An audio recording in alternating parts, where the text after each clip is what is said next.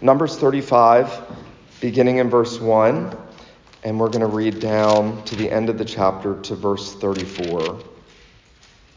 Here, Moses now records these words. The Lord spoke to Moses in the plains of Moab by the Jordan at Jericho, saying, "Command the people of Israel to give to the Levites some of the inheritance of their possession as cities for them to dwell in.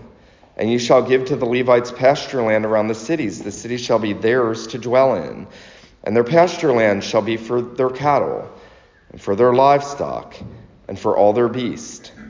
The pasture lands of the cities which you give to the Levites shall reach from the wall of the city outward 1,000 cubits all around. And you shall measure outside the city on the east side 2,000 cubits, and on the south side 2,000 cubits, and on the west side 2,000 cubits, on the north side 2,000 cubits. The city being in the middle, this shall belong to them as pasture land for their cities. The cities that you give to the Levites shall be the 6 cities of refuge, where you shall permit the manslayer to flee. And in addition to them, you shall give 42 cities. All the cities that you shall give to the Levites shall be 48 with their pasture lands. And as for the cities that you shall give from the possession of the people of Israel, from the larger tribes you shall take many, and from the smaller tribes you shall take few.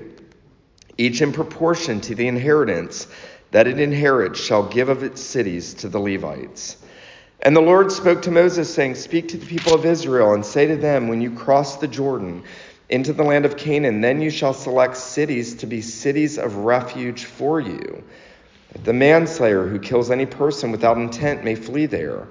The city shall be for you a refuge from the avenger, that the manslayer may not die until he stands before the congregation for judgment. And the cities that you shall give shall be 6 cities of refuge. You shall give 3 cities beyond the Jordan, 3 cities in the land of Canaan, to be cities of refuge.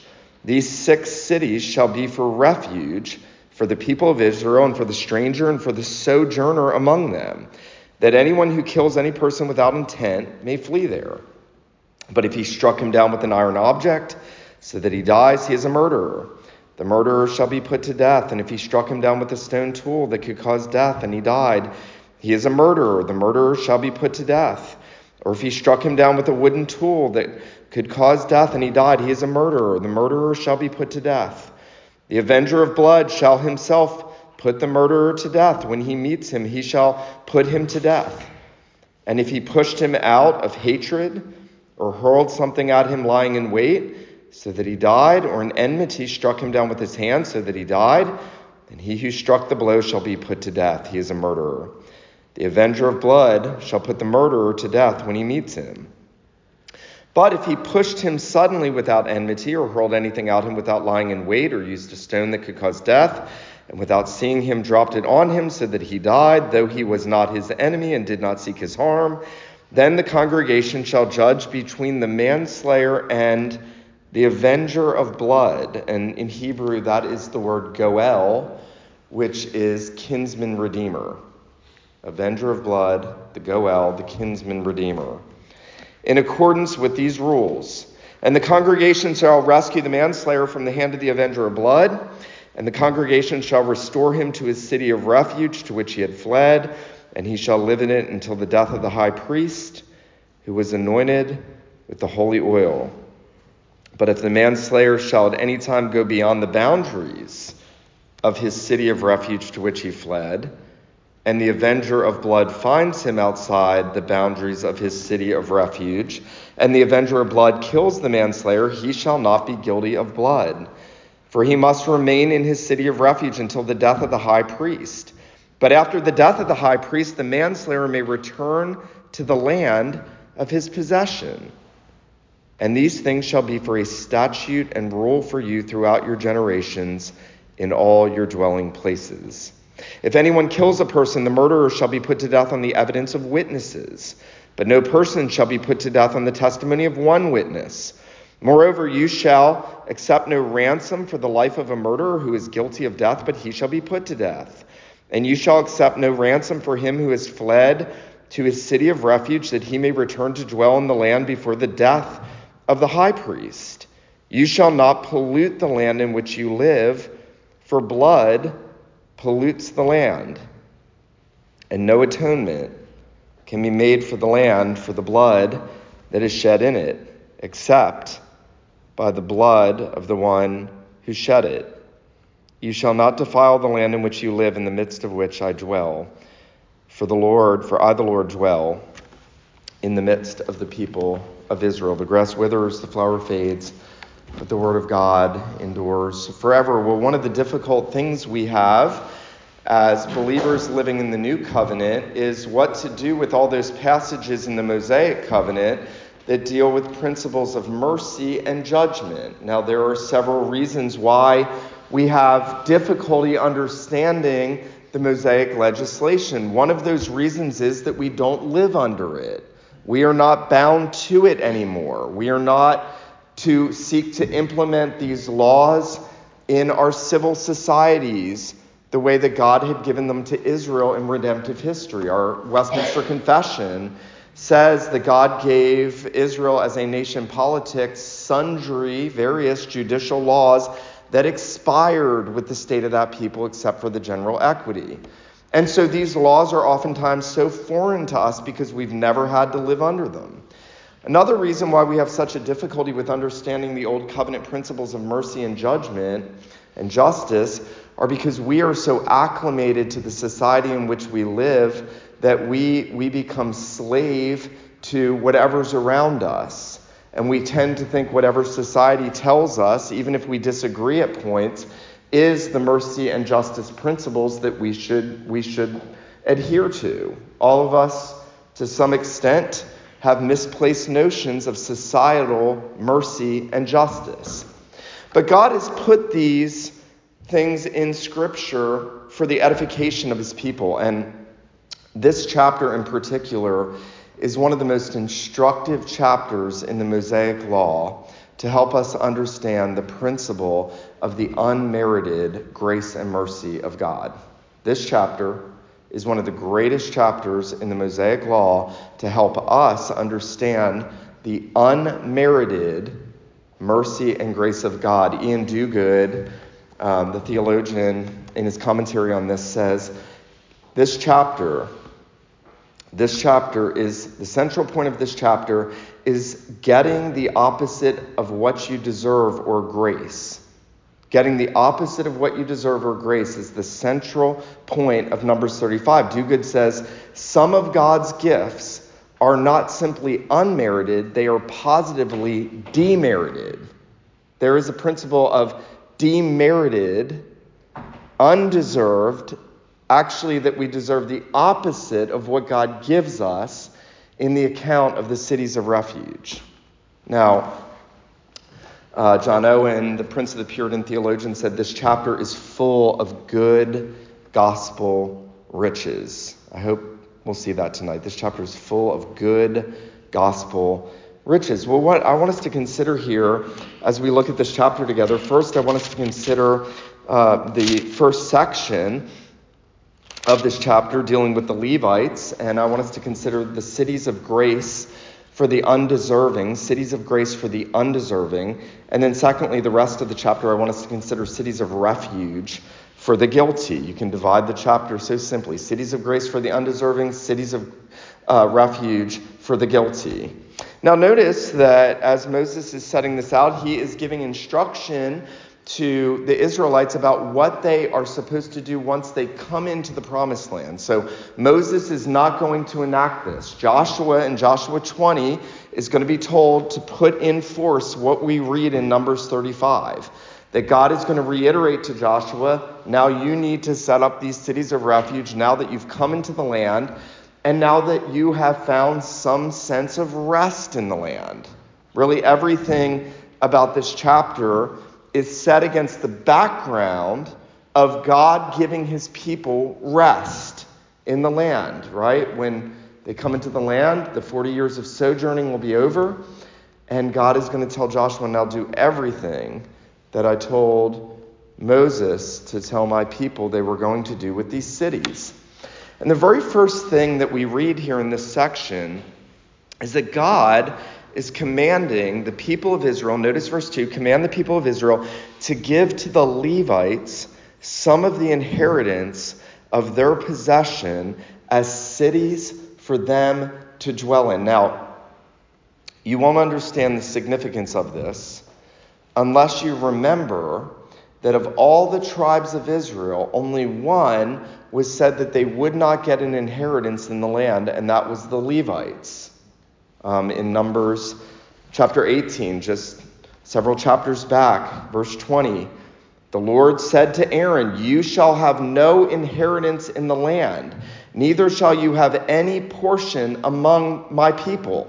I am your portion and your inheritance among the people of Israel." Why did God not give the Levites any physical land inheritance? Because he wanted them to understand that he was their inheritance.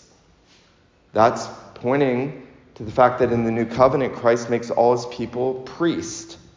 And Christ, as we heard this morning, is the inheritance. He gives himself to us. The Levites and Aaron in particular there are supposed to be a sign that there is a greater inheritance. That ultimately the land, the physical land of Israel was nothing. It was a little tiny down deposit, but that the great inheritance God was going to give his people in Christ was himself. That the Lord would be the portion of his people. But there's another reason why we should think it's strange that the Levites are now being told that they're going to get a portion of inheritance when God said that they wouldn't. And that's because of what happened with Levi and Simeon all the way back in Genesis. Remember back in Genesis when their sister Dinah goes out to the women of the land and she's foraying out there, and Shechem, who is a pagan, comes and he defiles her. He sexually abuses her, and then remember the brothers are outraged and they take it into their hands. Simeon and Levi take it into their hands that they are going to go and exact vengeance against Shechem and the men of the city in which he lived. And you'll remember the story that they go out and they deceive the men. They deceive Shechem and the Hittites. And they try to make a pact with them. If you'll be circumcised, then we'll all live at peace together. We'll take your women. You can have our women. We'll all just be one big happy family. And the men agree to do that, and when they are sore from the circumcision, Levi and Simeon come in and they execute every last one of them. And that elicits a curse from their father when he blesses the other tribes. He mentions how vicious Simeon and Levi were, and that no one should even come near them, that their brethren should depart from them in Genesis 48. And so we should find it interesting that not only does God decide that he's going to set aside the tribe of Levi to be the ones from whom the priests come, who are going to mediate between him and the people, but that here in this chapter, he is going to give them unmerited cities of grace, 48 in all. Isn't that awesome? This is the principle that whatever I have, it's by grace. Whatever you have, it's by grace. You did nothing.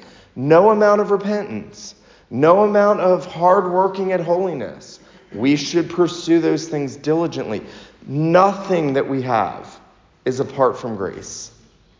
Everything we have, whether it's your spouse, your job, your children, if you have believing children, it's only by the grace of God. It's nothing that we do. And the principle being highlighted here in this is that beautiful picture of the grace of God to the Levites. He's going to incorporate them into that inheritance. He's going to give them cities. He's going to give them places where they can temporarily settle. And then he's going to make them a blessing to their brothers, because out of those 48 cities, 6 of those cities strategically placed so that people can get to them very easily are going to be drawn out and set out. And those Levites are going to dwell in those cities. And the high priest among the Levites, the high priest is going to be a representative of the city. He's going to be the highest of the officials in the city. And we're going to hear what's going to happen, that when the people need to flee there is a place of refuge for them. In a sense, God is saying, I'm going to take a people that descended from one that was so ruthless and so barbaric in what he did, and I'm going to make them an enormous blessing to my people. There's another example of this. If you remember, in the Old Testament, there were several rebellions against Moses and Aaron, and then Aaron and Miriam rebel against Moses. Everybody's rebelling all the time. That's what we're like. And in one of the rebellions, there was a guy named Korah who basically said to Moses and Aaron, you take too much on yourself. You think you're so high and mighty. Who made you? And remember what happens to him. The earth opens up and swallows him up. And God shows who he's chosen to be the leader in Israel. But one of the interesting things in Scripture is the grace of God is so magnified in that numerous psalms were written by who? The sons of Korah. Some of his descendants, later in Israel's history, God would call them to be musicians in the temple, and some of the psalms are written by the sons of Korah. Isn't that magnificent? The very descendants of one who had rebelled so egregiously against God and against his ministers. The same principle is here. God is showing unmerited grace for the undeserving. Now we're going to know that's because of Christ, ultimately. It's not just that God winks at the sin of Levi, but because of the Lord Jesus, God's grace superabounds. I love the way the Apostle Paul puts it in Romans 5:21, because Christ, the last Adam, has done everything to cover Adam's sin and our sin and everything that Adam did for his people, that Paul will say at the climax of Romans chapter 5, where sin abounded, grace did abound much more. Isn't that beautiful? Where sin abounded, God's grace superabounds. That's the point of the cities that God gives to the Levites. But I want us to consider in a more focused way now the cities of refuge for the guilty. Of the 48 cities that God gave the Levites, 6 of those were to be cities of refuge. And the chapter tells us that they were to be set in very strategic areas. Now, I've already intimated the point of that is that God wanted those cities put in places where if someone unintentionally killed another and they needed to flee to that city so that they didn't fall prey to the justice of the kinsman redeemer, that they could get to those cities very easily. It wouldn't take much. They were very accessible for them to get to. That's why those 6 cities were placed in different areas in Israel. But when we look at the cities of refuge, and I want us to focus on this beginning in verse 9, God is providing a really magnificent provision. You could imagine the sense of guilt someone would have if they had killed someone without malicious intent, the burden that would be on their souls. You could also imagine in a newly formed society in the ancient Near East where there is not civilization and a justice system set up, that they would feel extremely vulnerable. And you could imagine that they would understand that they would deserve the judgment of God if God had not provided these cities of refuge. God had appointed the Goel, the kinsman redeemer. Now, you may be saying, wait a minute, I thought Boaz was the kinsman redeemer. And when you hear about Boaz, right, Boaz is this generous man. He comes out to the field, all his workers are gleaning, and he's like, the Lord bless you. And they're like, the Lord bless you.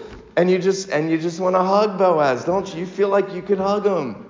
And he is generous. He lets Ruth glean. He protects Ruth. He doesn't touch Ruth when she comes and lays at his feet. There is a charity and a godliness and a maturity and a kindness and a compassion about the kinsman redeemer. But Boaz is not yet the kinsman redeemer. Remember, there's a closer one. And he had the legal right to marry Ruth, but he didn't want to marry Ruth because he knew that would financially obligate him and that it would be a burden and it wouldn't be a benefit, and he wasn't a merciful man. And so he and Boaz do that weird sandal exchange thing. And I don't even know what that is, but they're exchanging sandals, and Boaz is going to get a wife and Ruth's going to get a husband. And it's this beautiful story of redemption. Boaz is going to keep the law in order to redeem Ruth. And now you're like, wait a minute. The Goel is going to shed somebody's blood for shedding their relative's blood. And what you'll realize is in the law, the kinsman redeemer, the Goel, had numerous roles that God had established for him. And one of those roles, beyond redeeming your brother's wife, the widow of your brother, or whatever other merciful acts, the land, raising up offspring, among those 4 main tasks that God had given him, one of those was exacting vengeance on someone who slaughtered your brother. God had instituted that in the law. And so the Goel here is rightly called the avenger of blood. And you'll then notice that there is a distinction made between someone who murdered someone unintentionally and someone who murdered someone intentionally. Now, I don't think that we're to take away from that one deserved to be put to death and the other didn't. You see that principle, don't you? Both of them deserve to be put to death. But God makes a gracious provision for one to flee to the city of refuge where the high priest is, and they needed to remain in that city, and if they did, they would be safe. And then when the high priest died, they could go free. Now, if they wandered out of that city before the high priest died, the avenger of blood, the Goel, would come and would strike them down. But if they remained in the city until the high priest died, they would be safe. Now, what's the point of all that? Well, there is very clearly here a principle of substitution at work, isn't there? Why does God make this provision, and how is this provision set up to benefit one who rightly deserves to be put to death? Remember, both the one who does it maliciously and the one who does it accidentally both deserve to die. They both deserve the judgment of God. Both are guilty. Everyone in this chapter is guilty and deserves the judgment and the wrath of God. And yet God graciously provides a city, and in the high priest he provides a substitute. And what's so interesting is the way all these details work together so perfectly, that when is the one who has fled to the city of refuge, when is he or she counted free from the guilt of the bloodshed that they have brought on another? It's when the substitute high priest dies in their place, they can go free.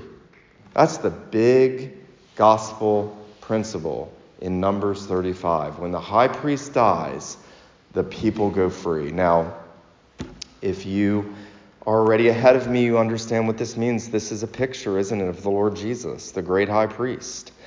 And he dies, and when he dies, the guilty go free. And every one of us are guilty.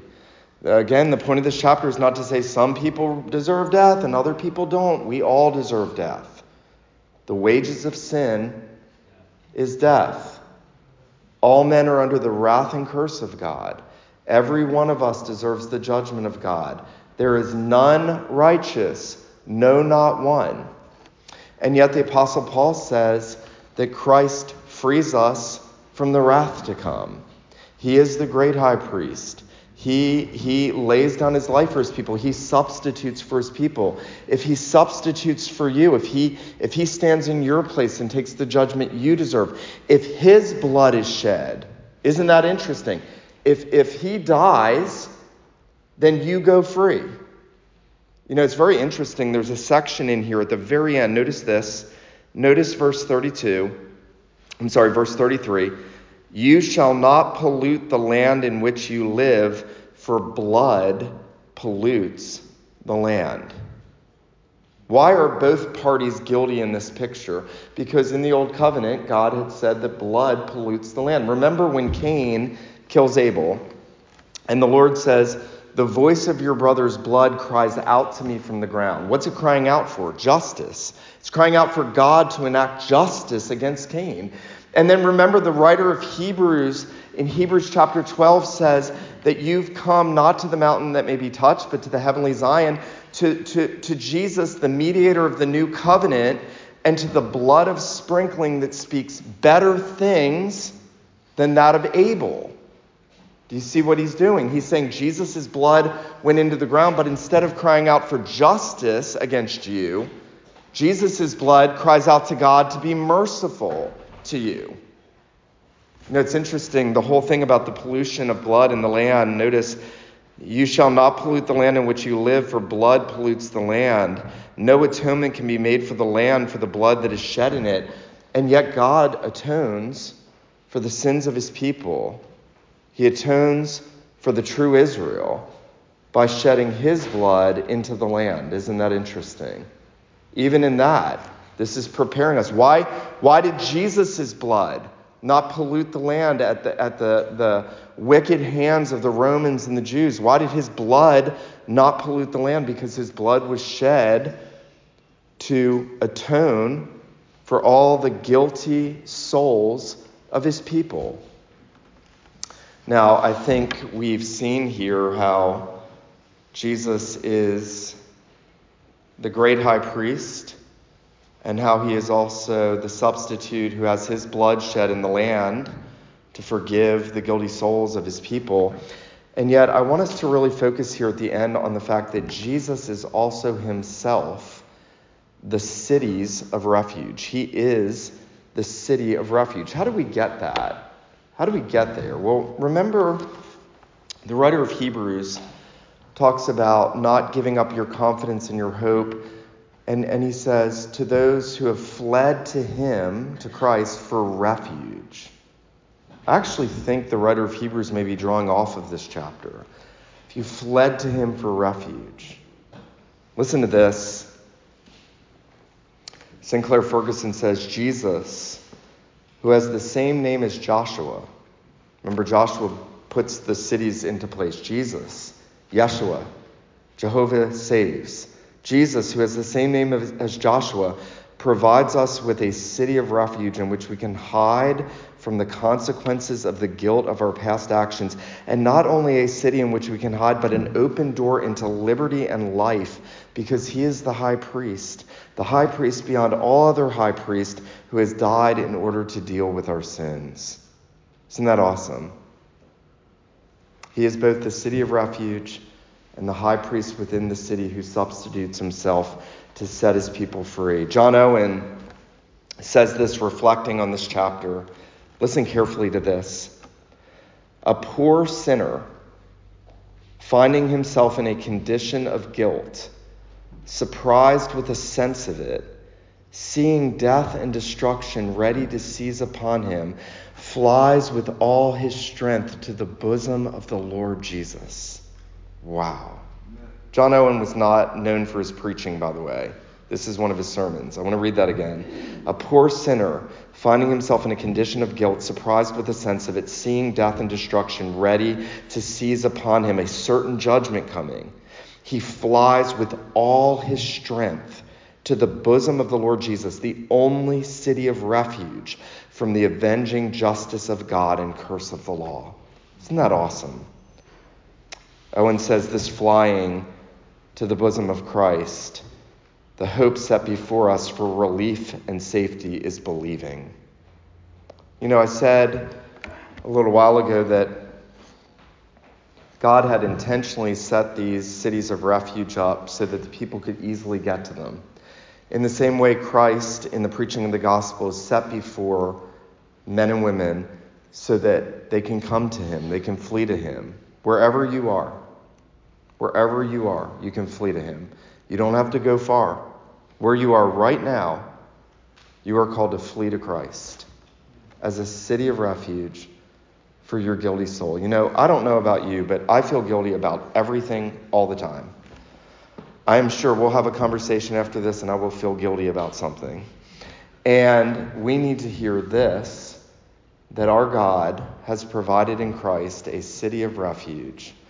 And if we have fled to Christ, he has already atoned for our sins. The high priest has died. He has opened the gates and set you free. He has cleared you of your guilt. The Apostle Paul can say in no uncertain terms, there is now no condemnation for those who are in Christ Jesus. Amen. So that when I think about Judgment Day, what I deserve, all the wrong I've done, when I think about the exacting of God's avenging justice that terrifies my sinful soul, but I see the blood of Jesus and I realize he's died for me and he's taken my sins and I have fled to him, then I can have peace and know that God has provided an undeserved, even a demerited place of refuge from the guilt of my sin and the judgment to come. That's why God put Numbers 35 in the Bible. Now I have to say tonight, if you've never come to Christ, if you have never trusted in him, if you have never taken your guilty soul to him, that I would urge you to flee to him. That you would go and you would say, Lord, in all my guilt, all the wrong I've done, I deserve your justice, but you have provided a place of refuge. And I would urge you to flee to him for refuge. And then I'd say to believers tonight who have fled, that there is a real sense in which every day we are called to flee to the city of refuge, the Lord Jesus. We don't just do it one time. We keep fleeing to him. We keep going back to him. We keep saying, Lord, I've sinned against you. Have mercy. You've already atoned for my sins. Receive me. Assure me that you've already blotted out my iniquities. And the Lord does that. He does it through his word. He does it through his promises. He does it through his sight of the cross. We sang tonight, Jesus, keep me near the cross. Jesus, keep me near the cross. There our souls find rest. I want to read to you the words of an old hymn about the refuge that the Lord gives us as we close. Listen to this. A refuge for sinners the gospel makes known. 'Tis found in the merits of Jesus alone. The weary, the tempted, and burdened by sin were never exempted from entering therein. Isn't that beautiful? We're never exempted from entering into a city of refuge, no matter how guilty we know ourselves to be in the ways that we've sinned against the Lord. Let him who has ears to hear, let him hear tonight what the Spirit says to the church. Let me pray for us. Father in heaven, we do acknowledge the guilt of our sinful souls before you tonight, and yet we also recognize that you are a God who is full of grace and mercy in Christ. We thank you that you have given us in the Lord Jesus a city of refuge for our sinful souls. We thank you, Lord Jesus, that we can flee to you and that we are safe. We thank you that no one is exempted from entering therein. So we pray that you would give us the grace, that you would show us our need to flee to you, that you would also remind us that as the great high priest of your church, you have already laid down your life for us to set us free from the guilt of our sin, that your blood has been shed to atone for our guilt and to propitiate the wrath that we deserve. We thank you. We pray that you would press deep into our minds and hearts tonight, those of us who have fled to you, that you would remind us that there is now therefore no condemnation for those who are in you. We pray that we would find strong consolation and hope in these truths. We pray that you would cause us to grow in the assurance of our salvation. We thank you and praise you, our God, for putting this in your word, for our instruction and for building us up in your Son. And so, Lord, would you do that for us? We pray these things in Jesus' name. Amen.